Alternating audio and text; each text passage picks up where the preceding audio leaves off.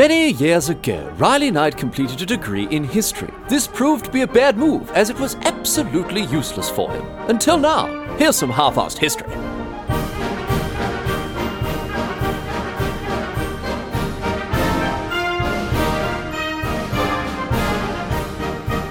What's going on, mate? Great to have you along for some more half-arsed history. This week on the agenda, going to be having a chat about the very first time that the Earth was circumnavigated. That is, in other words, the first time that someone travelled all the way around the planet and ended up back where they started in the beginning. You might have heard of this story before. It's closely associated with a Portuguese explorer named Ferdinand Magellan, who was in charge of a Spanish voyage that aimed to reach the East Indies, Indonesia, these days, by sailing west from Europe rather than east.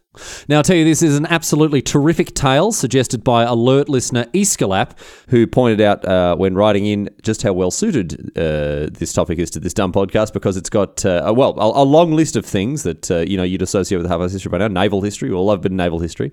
Plenty of It Only Got Worse from there, which was obviously a mainstay of this podcast. Mutiny, betrayal, we've had a fair bit of that too, as well.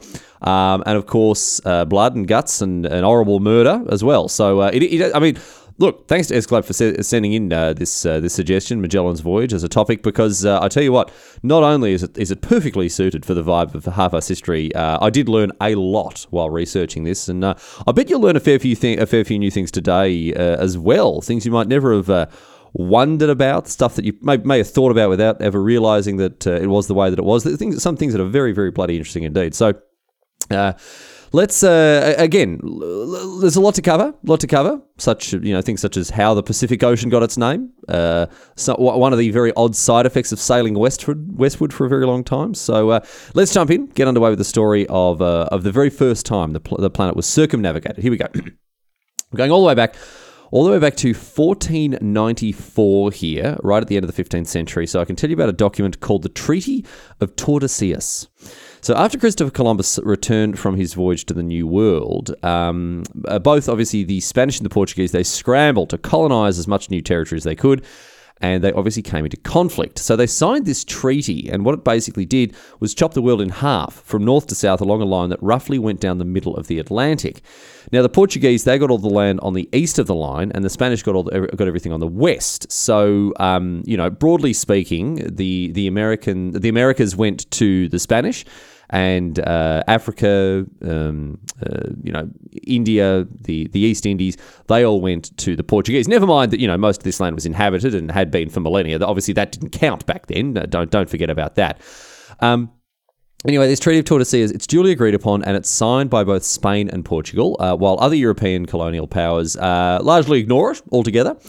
But it's important for our story because of what the Portuguese found in quote-unquote their half of the world, in India and Southeast Asia, just a whole bunch of spices. And as we move into the 16th century, Portugal is making money hand over fist off the spice trade, and Spain wants to get in on the action here. But there's a problem. Under the Treaty of Tordesillas, they can't sail east around southern Africa, around the Cape of Good Hope, because those trade routes all belonged to the Portuguese. Bugger. So the Spanish instead started sending people westward, right, hoping to find a route that would lead to Southeast Asia and the rich spice-filled islands that way. And this is where Ferdinand Magellan comes into the story, as he was one such explorer sent off on this quest to find a westward trade route from Spain to Asia. Now, Magellan, as I mentioned before, he wasn't even Spanish. He was Portuguese himself. However, he didn't get on all too well with the Portuguese king, Manuel I. Magellan had sailed throughout Asia on Portuguese ships in the past, and he'd heard of the richness of some of the spice islands there, and so he began to pester Manuel to fund a trip with him at the helm to go and find some of these new islands and set up Portuguese interests there. But Manuel, he wasn't having any of this at all. And so Magellan eventually just gave up and instead more or less defected to Spain after trying to get the king on side there. He more or less defected to the Spanish side instead in 1517. Now, he's got some mates over in Spain, and they put together a plan for a big voyage across the Atlantic, past the Americas and across the oceans that lay beyond, and then on to Asia. So, with this plan made up, Magellan goes and meets with the Spanish king, King Charles I, and he says to him, "Listen here, Your Majesty, I reckon, listen to this, I reckon that we can find a way west to them Spice Islands. Beautiful place, one of my mates told me about, called the Moluccas, right? They'll be part of Indonesia when people listen to this about 500 years. Bloody full of spices they are, though. What do you reckon? And Charles goes, mate, listen, I'm only 18. I'm not Holy Roman Emperor Charles V yet, but this sounds bloody excellent. I'd love to get on board in a figurative sense. Look, I'm going to be travelling for most of my career, but I probably won't come with you on this journey. On board in a figurative rather than a literal sense. A bit busy here, to be honest. Got a lot going on. Anyway, what's the story? And Magellan says, mate, what we do, right, is, you know how Christopher Columbus, he thought you could reach Asia by sailing west. Well, I mean, obviously, he's a total flogger. He made a big mess of it all, but, he thought he got there when he hadn't, obviously. But listen, I reckon he might have been onto something in that with that idea, and I reckon I can get across. I reckon I can find a way, no worries. And the king says, well, I'll tell you what, though, that'd be bloody excellent. I mean, we can, sail east. Otherwise, we're having to sail east and bloody piss off the Portuguese. So if we can get to them Spice Islands around the west way, that'd be perfect, mate. And Magellan goes, yeah, mate, look, no worries at all. I'm your man, not a problem. Old mate Vasco Nunez de Balboa, he saw that great big ocean on the other side of Panama. I'm just going to find a way to that, sail across it, and then it'll be all the spices you can eat, no dramas at all. Charles says, mate, I love this plan. Let's do it. Absolutely, no worries. I'll fund your ships, your tucker, and I'll tell you what, if you can find a way west, I'll give you a bloody island, all to yourself with more money than you know what to do with. How does that sound? Magellan goes, mate, oh, your majesty, look, you're too bloody kind. That's very good of you, mate. All right, listen, I'm going to go and get ready. I'll see you later, alligator. Good luck fighting them, bloody bastard Protestants for the rest of your career. Hey, let's hope you give them a damn good thrashing. Anyway, so the voyage is approved. Magellan, he makes his preparations. He readies 5 ships, and he stocks them with 2 years' worth of food and other supplies. 80% of these supplies are hardtack and wine. And each of these 5 ships, right, was met with an interesting and very different fate. So try to remember them. I'll remind you as we go, but there are 5 different ships and 5 different things happened to these 5 different ships. So there was the flagship that carried Magellan as the commander. It was called the Trinidad, and it was the second biggest ship. And then in order of biggest to smallest outside of the Trinidad, the biggest ship was the San Antonio, and then the Concepcion, and then the Victoria. These 4 were all carracks. While there was a 5th and the smaller ship, it was called the Santiago, and it was a caravel. So you got the Trinidad, Magellan's flagship, 3 other carracks, the San Antonio, the Concepcion, and the Victoria, and then a little caravel called the Santiago. So these are the 5 ships. They were crewed by a total of 270 men. Originally, Magellan had wanted to bring a lot of his old Portuguese crewmates with him, but the Spaniards, they weren't too hot on this, and so most of them were actually replaced by Spanish sailors instead. In fact, more than a few people were suspicious of Magellan, as he was Portuguese, and even many of the other commanding officers weren't big fans of his, to be honest, not even on the voyage itself. Anyway, the bulk of the crew is Spanish, as I say, although there were about 40 Portuguese blokes, as well as some Italians, some Frenchmen, a handful of other nationalities as well. Even amongst the officers, too, you got blokes from all over the place. Magellan, obviously, he's Portuguese. His joint commander is a Spaniard named Juan de Cartagena. There was another bloke named Juan Sebastian Elcano, who was Basque. Magellan's personal assistant, Antonio Pigafetta, who actually kept a very detailed journal of this entire adventure here. He's Venetian. Magellan also had a slave with him, a fella named Enrique of Malacca, who was either from Malacca in Malaysia or nearby Sumatra, which is now part of Indonesia. Magellan had taken possession of Enrique when sailing through Asia on a Portuguese ship years and years before, and actually brought him along on this voyage as well, given the fact that they were, attempting to make their way back to the East Indies, back to the area that Enrique originally came from. So anyway, with everything in readiness, on the 20th of September 1519, Magellan and his fleet, they leave mainland Europe. They set sail from Sanlúcar de Barrameda in Spain, and they are off on this enormous voyage. They travel first to the Canary Islands, where they took on some more supplies, but Magellan there also received some dire news, because he found out that there was a mutinous plot against him, with the Spaniard Juan de Cartagena as its ringleader. He received a secret message warning him of this treachery. And remember, of course, the reason for Cartagena's mutinous rumblings was because many of the Spaniards on the voyage were suspicious of the Portuguese Magellan. He also learnt, however, as well, further bad news for him here, that King Manuel I of Portugal was also none too pleased by Magellan defecting and going off and sailing for the Spanish, and so he had sent ships of his own off to arrest Magellan and haul him back to Portugal. Now, this last bit of news made Magellan make an unorthodox decision in order to evade any Portuguese pursuers, because he changed the planned course and instead skirted further south along the African coast. Now, Obviously, this put him at odds with Cartagena and the rest of the Spaniards, who said that they should go west, not south, stick to the original course. And so things got worse between these two. But sailing south rather than west originally at least meant that any of the Portuguese ships that were sailing after them weren't able to find them, and so they at least evaded that threat there. Anyway, sailed south for a time and then west and reached the equator. Got through some terrible storms that lasted about a fortnight, and then headed out west across the Atlantic properly.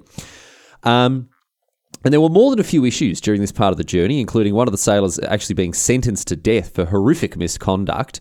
And after this trial, there was also a rather half-hearted attempt at a mutiny. Don't worry, there's obviously better mutiny stuff coming up later. This half-hearted one doesn't really count. But Cartagena finally rounded on Magellan, told him to stick it up his arse. He wasn't going to follow his commands anymore, and told two other officers to attack Magellan. Now, wisely, they didn't, and armed Marines arrested Cartagena and locked him up.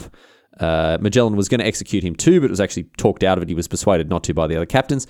Instead, Cartagena was confined to one of the ships and replaced as a captain by one of the other officers, and that was that for now. Anyway, we'll come back to more mutiny. Don't even worry about that. Finally, towards the end of 1519, the fleet successfully crossed the Atlantic and arrived on the South American coast on what is now Cabo de Santo Agostinho in Brazil.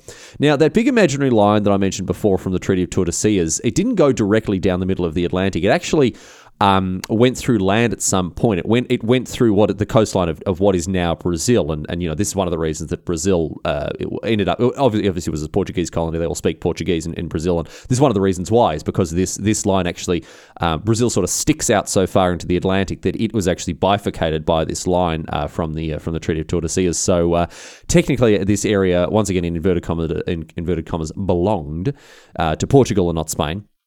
And there were some Portuguese settlements along what would become the Brazilian coast as Magellan landed there, but not all of them were permanently inhabited. One such settlement was called Rio de Janeiro, and when Magellan and his fleet rocked up there, sure enough, the Portuguese weren't around. So, on the 13th of December, the fleet cruises into a harbour empty of Portuguese ships to stop and repair their own ships, resupply themselves, and rest up a bit. Although, by the sounds of it, they didn't get much in the way of rest, because check this out, right?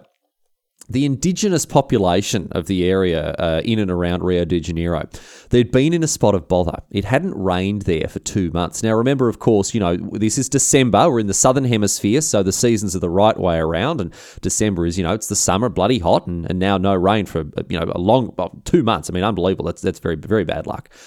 But wouldn't you know it? As soon as Magellan rocks up, the skies open and it starts to chuck it down. And the locals, they take this as an omen, right?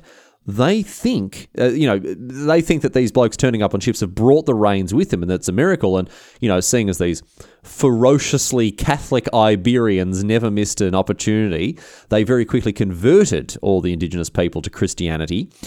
And the locals, they were big fans of Magellan and the other visitors, and they happily traded food and other bits and pieces for the stuff that Magellan had brought, knives, combs, bells, mirrors, all sorts of little trinkets, bloody loving it. Meanwhile, Magellan and his crew, they're getting yams and pineapple and parrot feathers and all sorts of other exotic goods. And they're also becoming willful clients in what's often called the world's oldest profession. So having a fantastic time there. The fleet stayed in Rio for nearly 2 weeks, drinking, partying, rooting, having a bloody great time.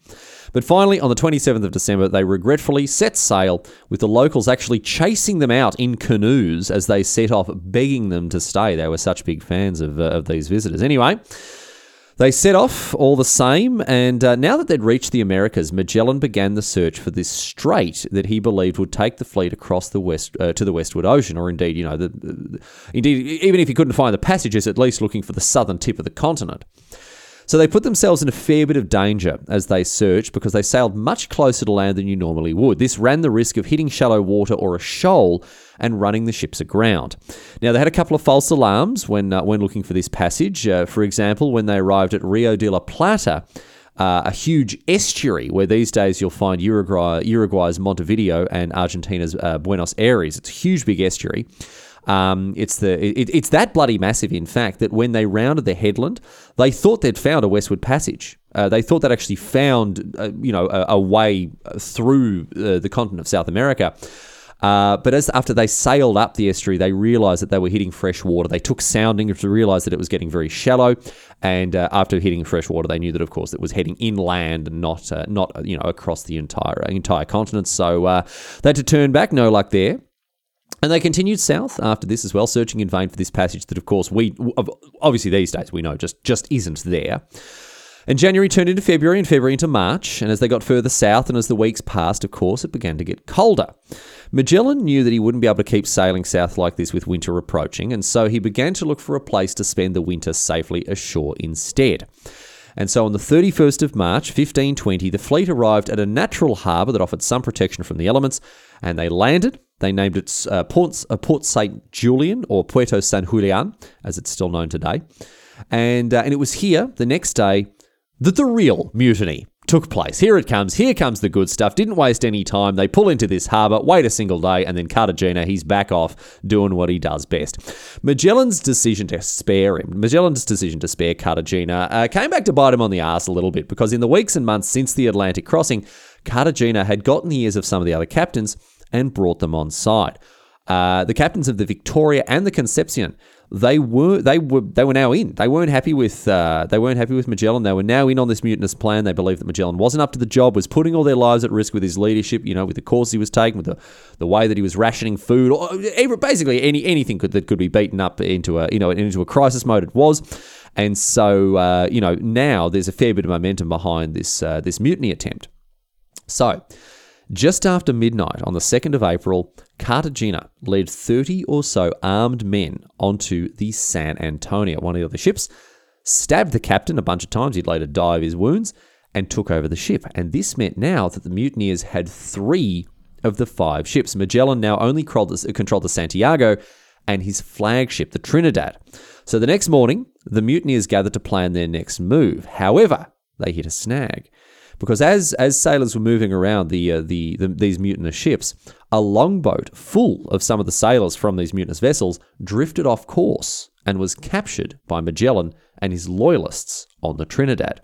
Now, these sailors, voluntarily or not, I'm not sure, but they did sell out the mutineers. They told Magellan of the mutinous plans of Cartagena and his crew there. And so Magellan, he decided enough was enough. He was going to nip this whole thing in the bud, and so he hatched a cunning plan. Rather than, draw up the ships for battle, try to fight a pitched fight against these mutineers. No, Magellan was going to take a rather more underhanded approach. He stripped the sailors of their clothes. The captured sailors were stripped naked. Well, maybe not naked. I wasn't able to verify they were stripped naked. They definitely took most of their clothes off. I don't know if they had their, bare asses winking in the breeze, but they definitely did have their clothes taken off, right? And these clothes were used instead to dress up some of his Marines instead. So Magellan put the clothes on some of, the more or less soldiers that he'd brought with him. Magellan then sent these disguised Marines back over to the mutinous ships on the longboat, right? And shortly thereafter, he sent one of his officers, Gonzalo de Espinosa, over on a different skiff to negotiate. Espinosa, he goes over, he sees he's got a message from Magellan, a sealed letter, and he's immediately granted an audience with the captain of the Victoria, Luis Mendoza. But rather than deliver a message from Magellan, he instead pulls out his sword and delivers that straight into Mendoza's bloody throat, mate. The disguised Marines, they now leap into action. They seize control of the now captainless Victoria, and they tip the balance of power back in favour of the Loyalists by capturing this ship. So Cartagena, he realises, whoops, this mutiny has just gone belly up already, and attempted to flee. But Magellan, he blocked the entrance to the bay with his 3 ships and ordered a broadside fired at the mutinous ships, and they quickly surrendered. Cartagena and the other mutineers were captured, and I'll tell you what, Magellan, he doesn't muck around this time. The other mutinous captain, Gaspar de Quesada, was beheaded and then drawn and quartered, and also Mendoza's corpse was also drawn and quartered, just for good measure. And these corpses were displayed in gibbets as a grisly warning to the ones who weren't executed. Now, obviously, Magellan couldn't execute all the mutineers. He wouldn't have enough crew members to sail the fleet. But he whipped them into line. I can tell you what, check this out, right? Because about 40 other complicit sailors, they were clapped in chains and they were forced to undertake hard labour for the entire winter. They spent months careening, repairing and cleaning the ships, doing all sorts of very, very hard work indeed. As for Cartagena himself, he wasn't executed. He was instead marooned, along with another mutineer, a mutinous priest, Pedro Sanchez de la Reina. Later on that winter, Cartagena and de la Reina, they were taken to a small island off the coast. They were given a bit of fresh water and a small amount of hardtack, and they were left behind to fend for themselves on this island.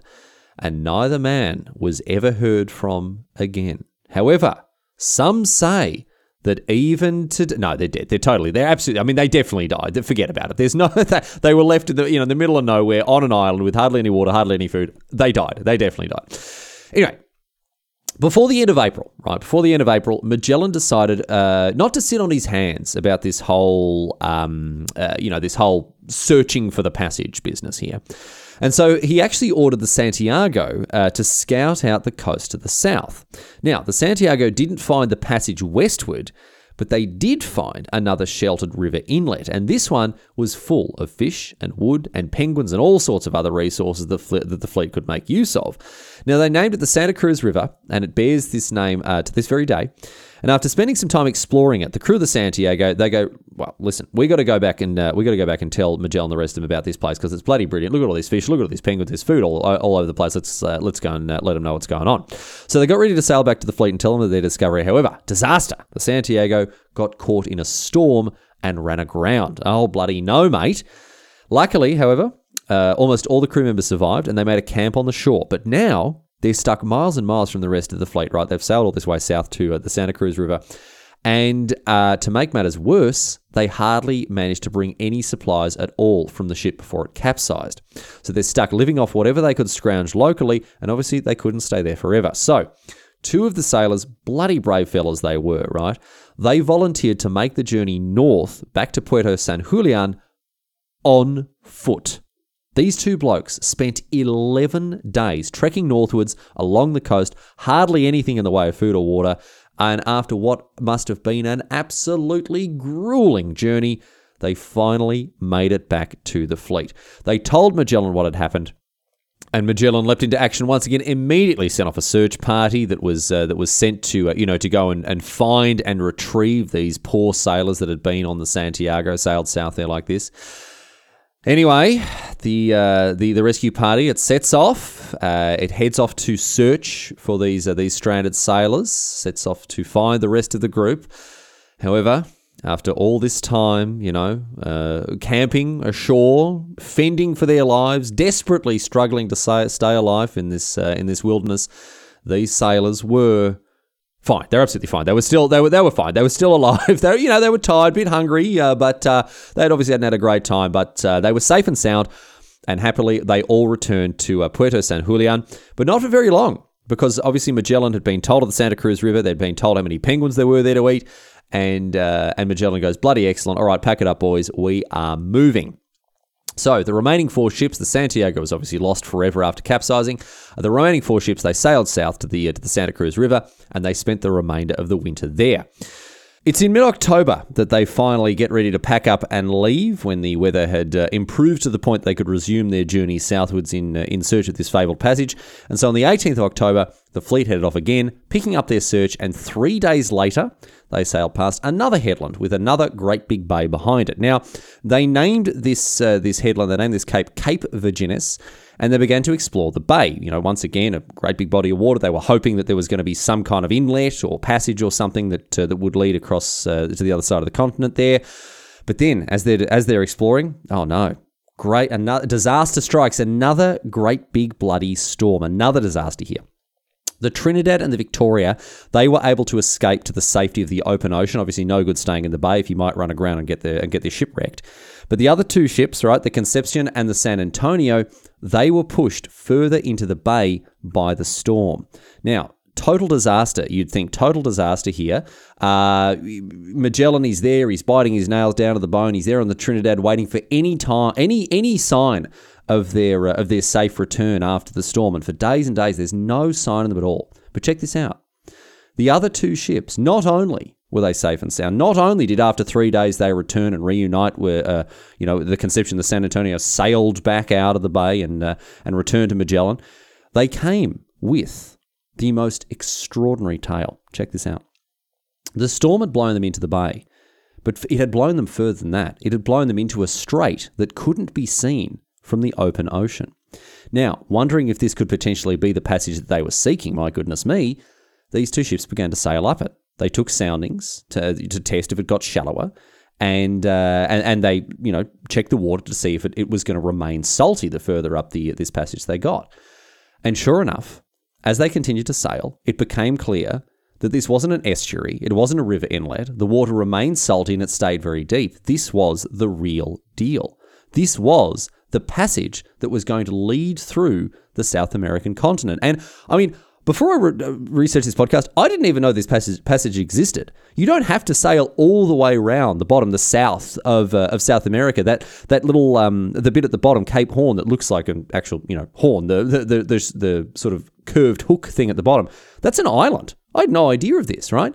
There is a strait that runs north of that. Is actually a bit of a shortcut from the east to the west, from the Atlantic to the Pacific there, or from the west to the east. And here it had just been discovered by these blokes as part of Magellan's expedition. So Magellan, he named this newly discovered passage, he named it All Saints Channel, but that's not what we call it today. The name it bears today is, of course, the Strait of Magellan. And these four ships, they made their way through this passage. They split up occasionally to explore the various offshoots and islands in the strait, mapping it out the whole time, figuring out what it looked like. And obviously they would then meet back up, continue, and they'd rendezvous and continue on together after having split up a little bit. However, after one of these incidents, one such split here, the San Antonio never returned. What happened, I hear you ask? Well, you'll never guess. Another mutiny.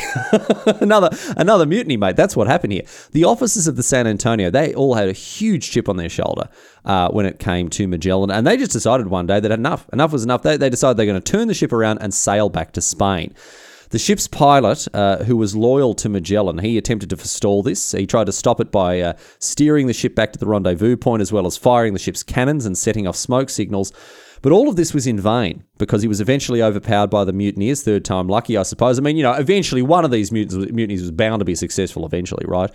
And the pilot, he was clapped in irons, and the ship was turned around and it was sailed back to Spain, leaving the voyage forever. Now, these blokes, after getting back to Spain, they basically slandered the hell out of Magellan. They made it sound like he was an awful bloke, and were never punished for having mutineered. So a bit of a surprise there. And the pilot himself, he was imprisoned for about a year.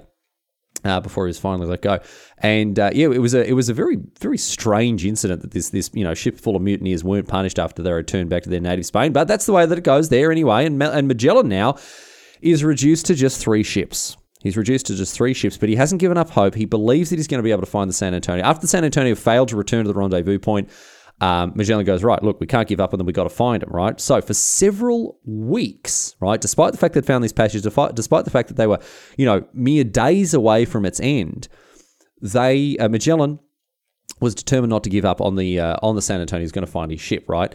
So while searching, a small contingent was sent off through the strait to find its end, and they did find it too. The scouting vessel returned after having explored the strait to its end, bringing the joyful news that they had found the end of the strait, and that it did indeed lead to this great big open ocean beyond. Magellan apparently wept tears of joy at hearing this news, but still he didn't make sail to the end of the passage. As I say, the remaining 3 ships, they spent weeks searching for the San Antonio before finally, with a heavy heart, giving up. And obviously, I don't know what they thought. I don't know if they wondered if it had been sunk or wrecked or lost or whatever, but whatever they decided upon, whatever conclusion they came to, the San Antonio had left the fleet for good and would never return. So now, with the search concluded, the fleet of 3 ships now sailed westward along the strait, and so it was that finally, on the 28th of November, 1520, Magellan's fleet finally sailed out into what we know today, of course, as the Pacific Ocean. But why do we know it as the Pacific Ocean? Why? How did it get its name? It was, in fact, Magellan himself who named it. He called it the Pacific Ocean due to how still, how calm and how peaceful it was, right? How the waters there were, right? In comparison with the storms and the winds and the currents that they'd sailed through so far. Now, the Mar Pacifico name stuck, and it remains to this day, of course. I don't know how actual peaceful the Pacific really is day to day, but the calm waters and the favourable winds that Magellan enjoyed on this specific day, on the 28th of November, 500 years ago, meant that is how the ocean became known from then onwards. So if you have ever doubted the saying that first impressions matter, my friends, think of Magellan and the Pacific Ocean, because the Pacific, with all its, storms and rowdy weather and all the rest of it, just because it was behaving itself in this part of the world on the 28th of November 500 years ago, we still know it today as the peaceful ocean. So the first impression is certainly the most important. Anyway, Magellan had succeeded. He had found a passage westward for Spain to use. Bloody legend, get around him. All that remains is to make it to the Spice Islands of Asia, and he's got it made in the shade. He's just got to go this slight distance further to the East Indies, and that is going to be that. And here is the good part.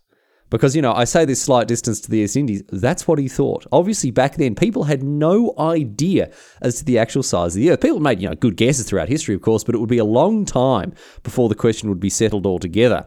And in the meantime, Magellan, this is not a joke, Magellan is left expecting the remainder of the journey to be a very short one indeed. He honestly thought, imagine this, the poor bloke, right? He honestly thought that the trip from the western end of the Strait of Magellan, right, towards the southern tip of South America, he honestly thought that this journey from there to the islands that make up modern-day Indonesia would take about 3 or 4 days.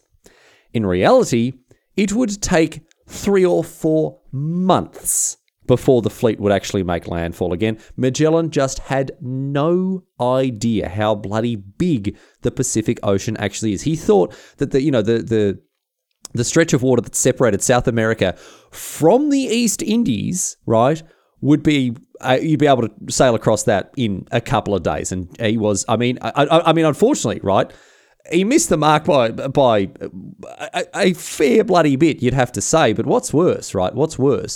The course that he charted across the Pacific Ocean meant that he missed many of the small islands dotted throughout it altogether, which meant that the fleet wasn't able to resupply with fresh food and water throughout this grueling 3.5-month journey. They only passed 2 tiny outcroppings of land, both of which were far too small to land on, right? And so this journey, it dragged out with no end in sight, and an old enemy of seafarers everywhere reared its ugly head. I'm not talking about mutiny this time, not even talking about sirens or even the dreaded Kraken. No, this time it was short rations and, of course, scurvy. James Lind from episode 62, he's still centuries away, mate. And scurvy, it's not well understood at all. It ravaged the crew. It claimed the lives of 19 of the 166 sailors that still remained. Interestingly, however, it didn't affect any of the officers, as their superior rations afforded them access to preserved quince, which had the critical vitamin C that they needed to fight off the disease. All the same, conditions were terrible as the ships continued west-northwest from the strait and crossed the equator. It was hot, much of the crew was sick, and there was such a desperate shortage of food on these ships that many of the sailors went to unbelievably extreme lengths to fill their bellies. They ate leather straps from the rigging. They would soak this leather in seawater and then cook it a little bit, and they would eat that. They ate sawdust. They even ate rats that they caught below decks. You can hardly imagine how awful it must have been. 3 days, says Magellan. Don't even worry about it. 3 days, fellas. We'll be across there in a jiffy. But then 3 months later, they are still stuck at sea. Thankfully, at long last, on the 6th of March, 1521, 3 months and 20 days after they entered the Pacific Ocean from the Strait of Magellan, the fleet arrived at the Mariana Islands and landed on the island of Guam. And there they received an interesting welcome from the indigenous population, the Chamorro. The Chamorro cruised out to Magellan ships on outrigger canoes and just started nicking stuff off them. They took more or less everything that they could that was made of metal, anything they could lay their hands on, and then things turned violent as Magellan's crew members tried to stop them. One of the Chamorro was killed while Magellan's sailors attempted to, defend their possessions from the Chamorro. And the Chamorro fled. They stole one of the smaller ship's boats and they sailed back to the island with all of their ill-gotten gains in tow.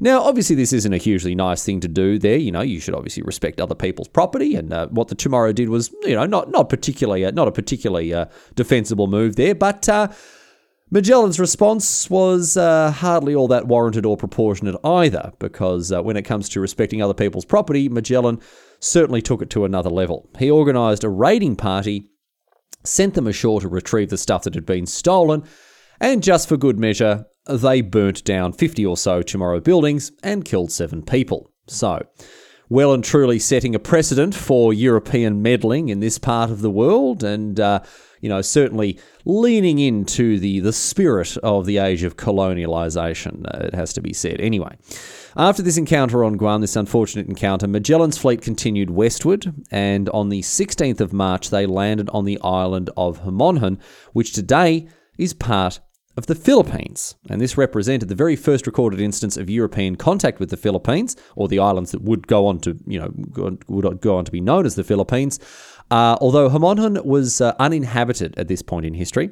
Now, the fleet stayed on the island for about 2 weeks, replenishing the stores and supplies, taking on fresh water, and then continued on the 27th of March, and the next day on the 28th, they approached the island of Limasawa, and here encountered the locals in their canoes. And here, something interesting happened. I mentioned before that Magellan had a slave, Enrique of Malacca, who had been brought along with the voyage so far, and it turned out that Enrique was able to talk to these locals in Malay. They could understand each other.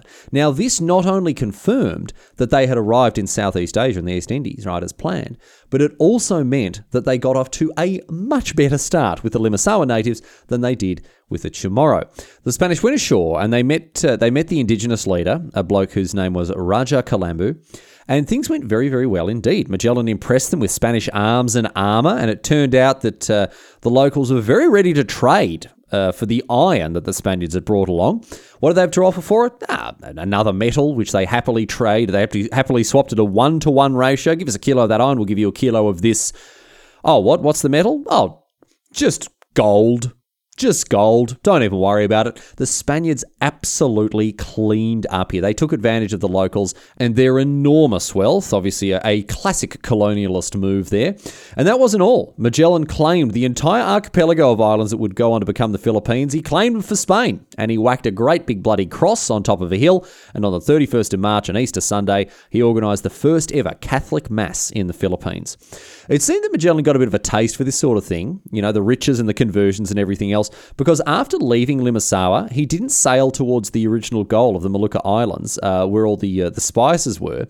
Instead, he continued exploring the Philippines. He landed here, there, and everywhere, claiming land for Spain and converting anyone and everyone who was the least bit interested. But this proved to be a bad move, ultimately. However, as it ended up backfiring on old Magellan quite badly when he got to the island of Mactan. There, the natives resisted Christian conversion and they wouldn't submit to Spanish authority. And Magellan's response was one that, it seemed to have worked for him before. He sent a raiding party ashore to burn their homes to the ground. Somehow, and this, obviously beggars belief, but somehow this wonderful display of Christian benevolence didn't quite convince the locals as to the purity of Magellan's cause. And so Magellan instead decided to put together a larger armed contingent and force the natives to accept Spanish rule. Now, this did not end up going very well for either Magellan or his crew, I have to say. It turns out that the 60 blokes that he got together, despite having, vastly superior arms and armour, they were no match for the 1,500 natives that turned up to fight. The battle, as it's known today, the Battle of Mactan, the battle was fierce and it was bloody, and Magellan, who led the Spanish into the battle, copped a spear in the face straight away and just bloody died. Weren't expecting that, were you? You weren't expecting that. This is not a carefully planned piece of fiction with a resounding character arc. No, this is history, where plot armour protects you just about as much as it did Ned Stark. Magellan so often cited as the first person to circumnavigate the globe, barely got more than halfway around before being hacked to bits on a beach in Mactan, 12,000 kilometres from his native Portugal. The remaining Spaniards, they fled from Mactan after this bloody and vicious defeat. But as you might expect, it only got worse from there. Brilliant. Because the survivors, right, in the wake of Magellan's death, they voted for new leadership. Duarte Barbosa and Juan Serrano were appointed as the new commanders of the voyage. But they didn't last long either. I can tell you this, thanks to Magellan's slave, Enrique, right? Now, in his will, Magellan had freed Enrique, but as Barbosa and Serrano still needed him as a translator, they refused to free him. Now, this also proved to be a bad move because Enrique double-crossed them at the very first opportunity. A fellow by the name of Raja Humarban, right, one of the blokes that Magellan had converted, actually invited the remains of the Spanish fleet to come to a big banquet, right? Big banquet, excellent, big feast, big celebration. Now, Enrique, he helped to organise things and acted as a go-between, as you'd expect, translator between Humarban and the Spaniards. And so, with everything organised, on the 1st of May, 1521, Barbosa, Serrano, and many of the fleet's other officers went ashore for this feast, and they are looking forward to it. They can't believe they're like going to go and have this great big bloody banquet, party, have something to drink, have something to eat, have a great time. But instead, what happened was that they were all mercilessly murdered by Humarban and his people. Enrique had done the Spaniards dirty. He had lied through his teeth. He had gone to Humarban and said, listen, these Spanish, right, they want to capture you, mate. They want to kidnap you and take you away, and you better bloody do something about it quick smart. So Humarban organised instead for a bit of a red wedding situation and murdered all of his Spanish guests at this feast. Now, Enrique, after this, fell off the face of the earth. He disappeared from history, right? He was never seen or heard from by the Spaniards again, and it's presumed that he headed back to his original home by himself. As for what remained of Magellan's fleet, well, it was a bit of a sorry sight, I can tell you that. Only 115 of the 270-something original crew members remained, and this wasn't even enough for them to continue to sail the 3 ships that they had. As a result, the Conception, it was scuttled and it was set on fire, and the remaining men set off once again in search of the Molucca Islands in the remaining 2 ships, the Trinidad and the Victoria, as the Conception sank beneath the waves and was consigned, of course, to Davy Jones' locker.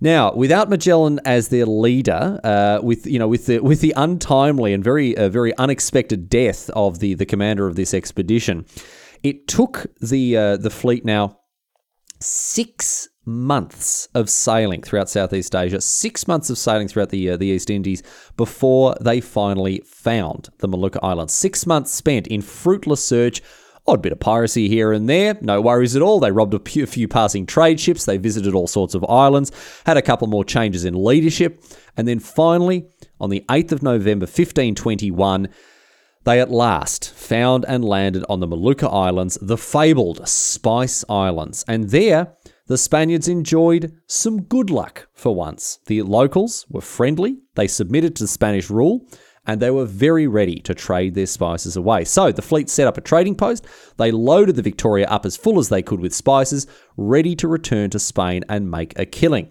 The Trinidad, however, it was a bit worse for wear. It was leaking like mad. They couldn't find a way to repair it after having made an effort to do this. They just couldn't. They couldn't. There was no quick fix for it, and so they decided, therefore, to split up. The Victoria would head back to Spain, while the Trinidad would remain behind, get repaired properly with the time that it would take, and then sail back via the Pacific. However, the Trinidad never made it back to Europe. Once it took to the seas again sometime later, it was captured by the Portuguese, and it sank during a storm. Whoops. So far, right, we've lost every single ship but the Victoria. We've had one that was ran aground.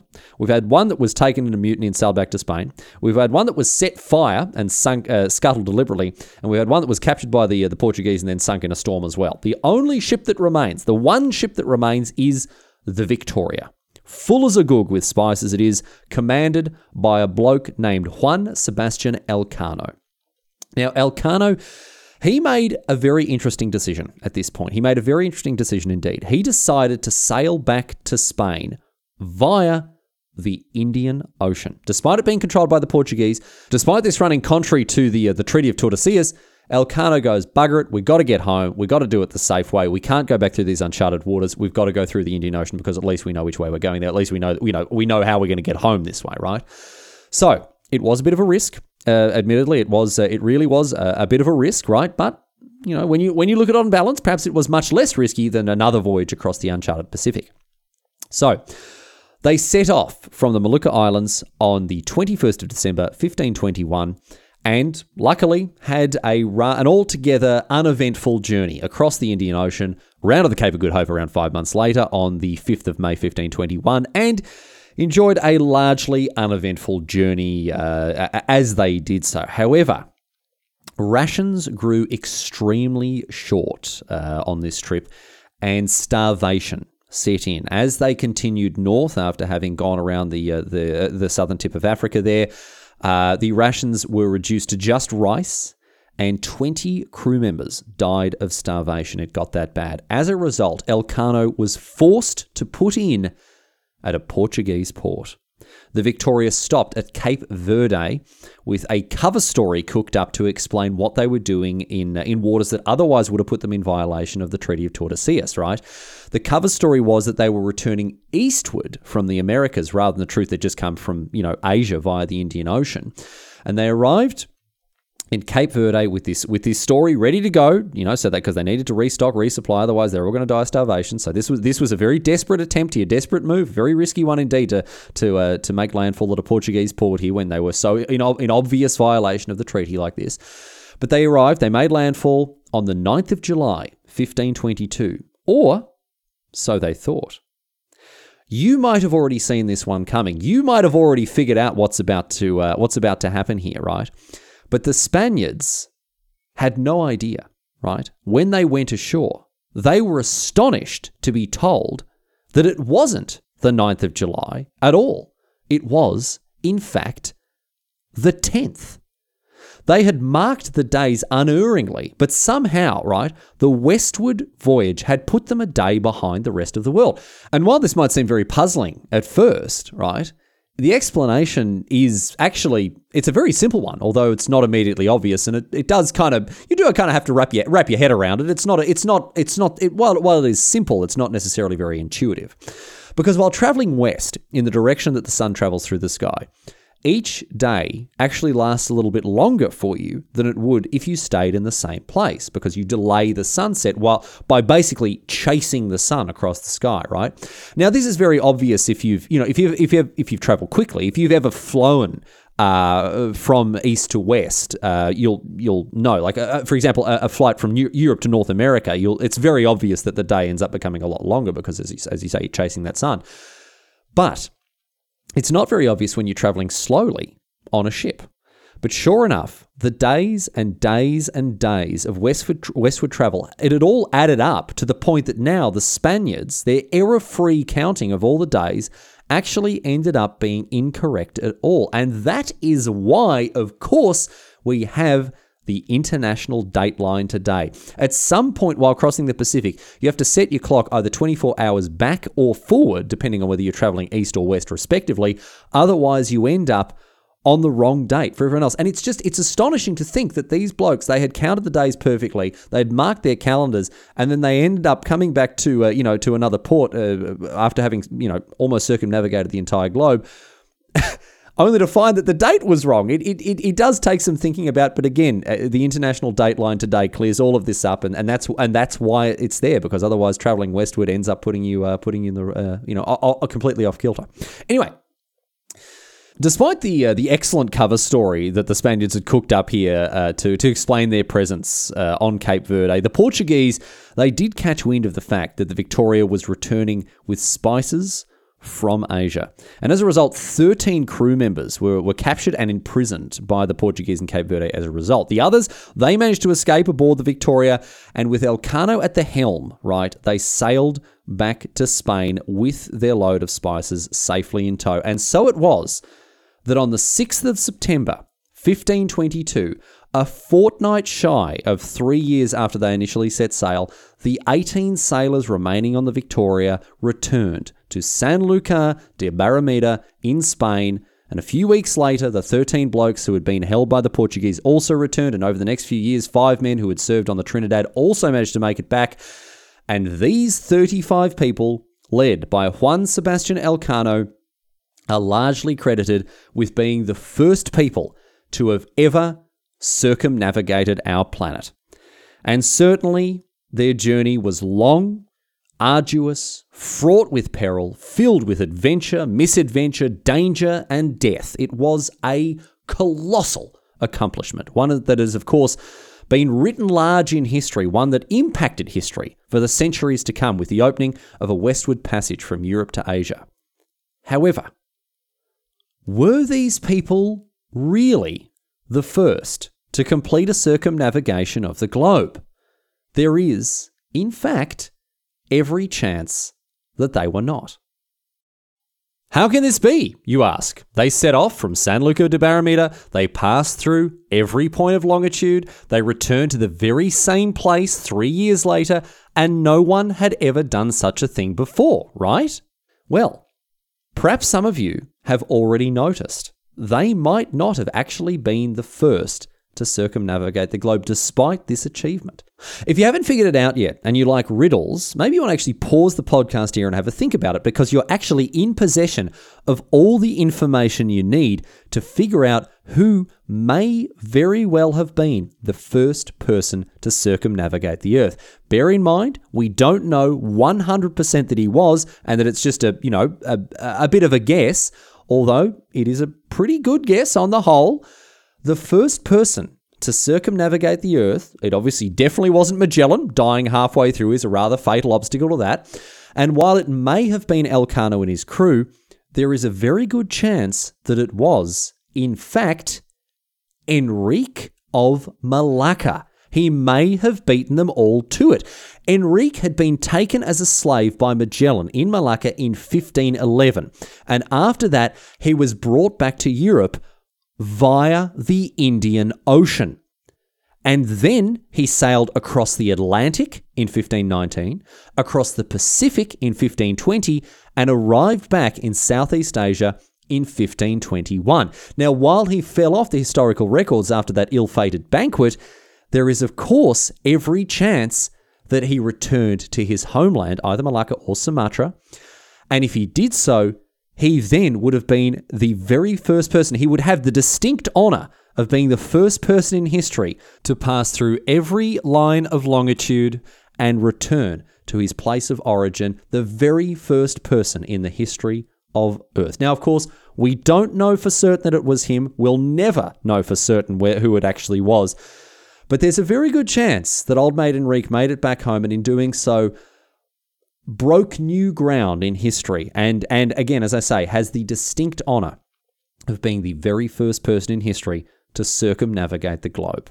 Anyway, the Magellan expedition, it was a monumental undertaking, and it forever shifted our understanding of the planet on which we lived. It opened a trade route across the Pacific 5 centuries ago, and this was another huge step towards the interconnected, globalized world that we live in today. These days, of course, we've got everything from the Panama Canal to international air travel, of course. But Magellan and later Elcano, they led a voyage that would go on to have a fundamental impact on the development of the modern world. And irrespective of whether it was Elcano and his crew or Enrique months and months before them, the completion of the first circumnavigation of the Earth was an extraordinary accomplishment, and one that is very worthy of our remembrance.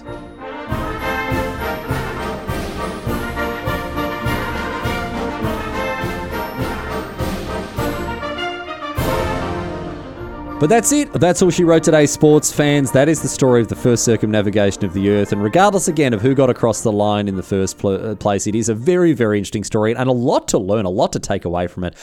Was a bloody long one this week. It definitely blew out a little bit. So we'll get through the housekeeping stuff nice and quickly. Half-Arsed.net, of course, is the website. You can use the contact form to get in touch, or you can jump onto the new Discord server that I've set up, bit.ly/join Riley's Discord, and there's a dedicated Half-Arsed History suggestions box there, and of course a place that you can come and discuss the latest episodes if you want to chat about it with other fans.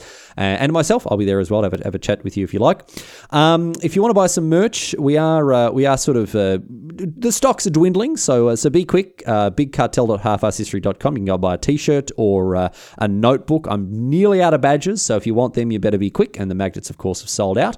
And if you want to support the show on Patreon, of course, you can do that. A couple of new Patreon members have joined up recently, so thank you very, very much to those of you who have just signed up. And, of course, a big thank you to those who have been with me for so very, very long. It is so wonderful, so humbling to have so much incredible support from so many people. So thank you to everyone. And also thank you to you for just listening to this show. Thanks for listening to this dumb show. I appreciate your patronage week in, week out, regardless of whether that patronage takes a fiscal form or just by hanging out and listening to a little bit of history every week. Thank you so much for being part of it. Anyway, that is that for this week. I'll be back, of course, with more Half-Arsed History next week. Looking forward to it. Please do hit me up with those topic suggestions, and I'll see you back here for more history in a week's time. But in the meantime, of course, leaving you, as usual, with a question posed on Reddit. This one comes from Reddit historian Abu Ben Adhem, who asks, when Magellan circumnavigated the globe, well, he actually didn't, Abu Ben Adhem, but, obviously Abu Ben Adhem needs to listen to this episode. Anyway, when Magellan circumnavigated the globe, at what point did he flip his ships upside down?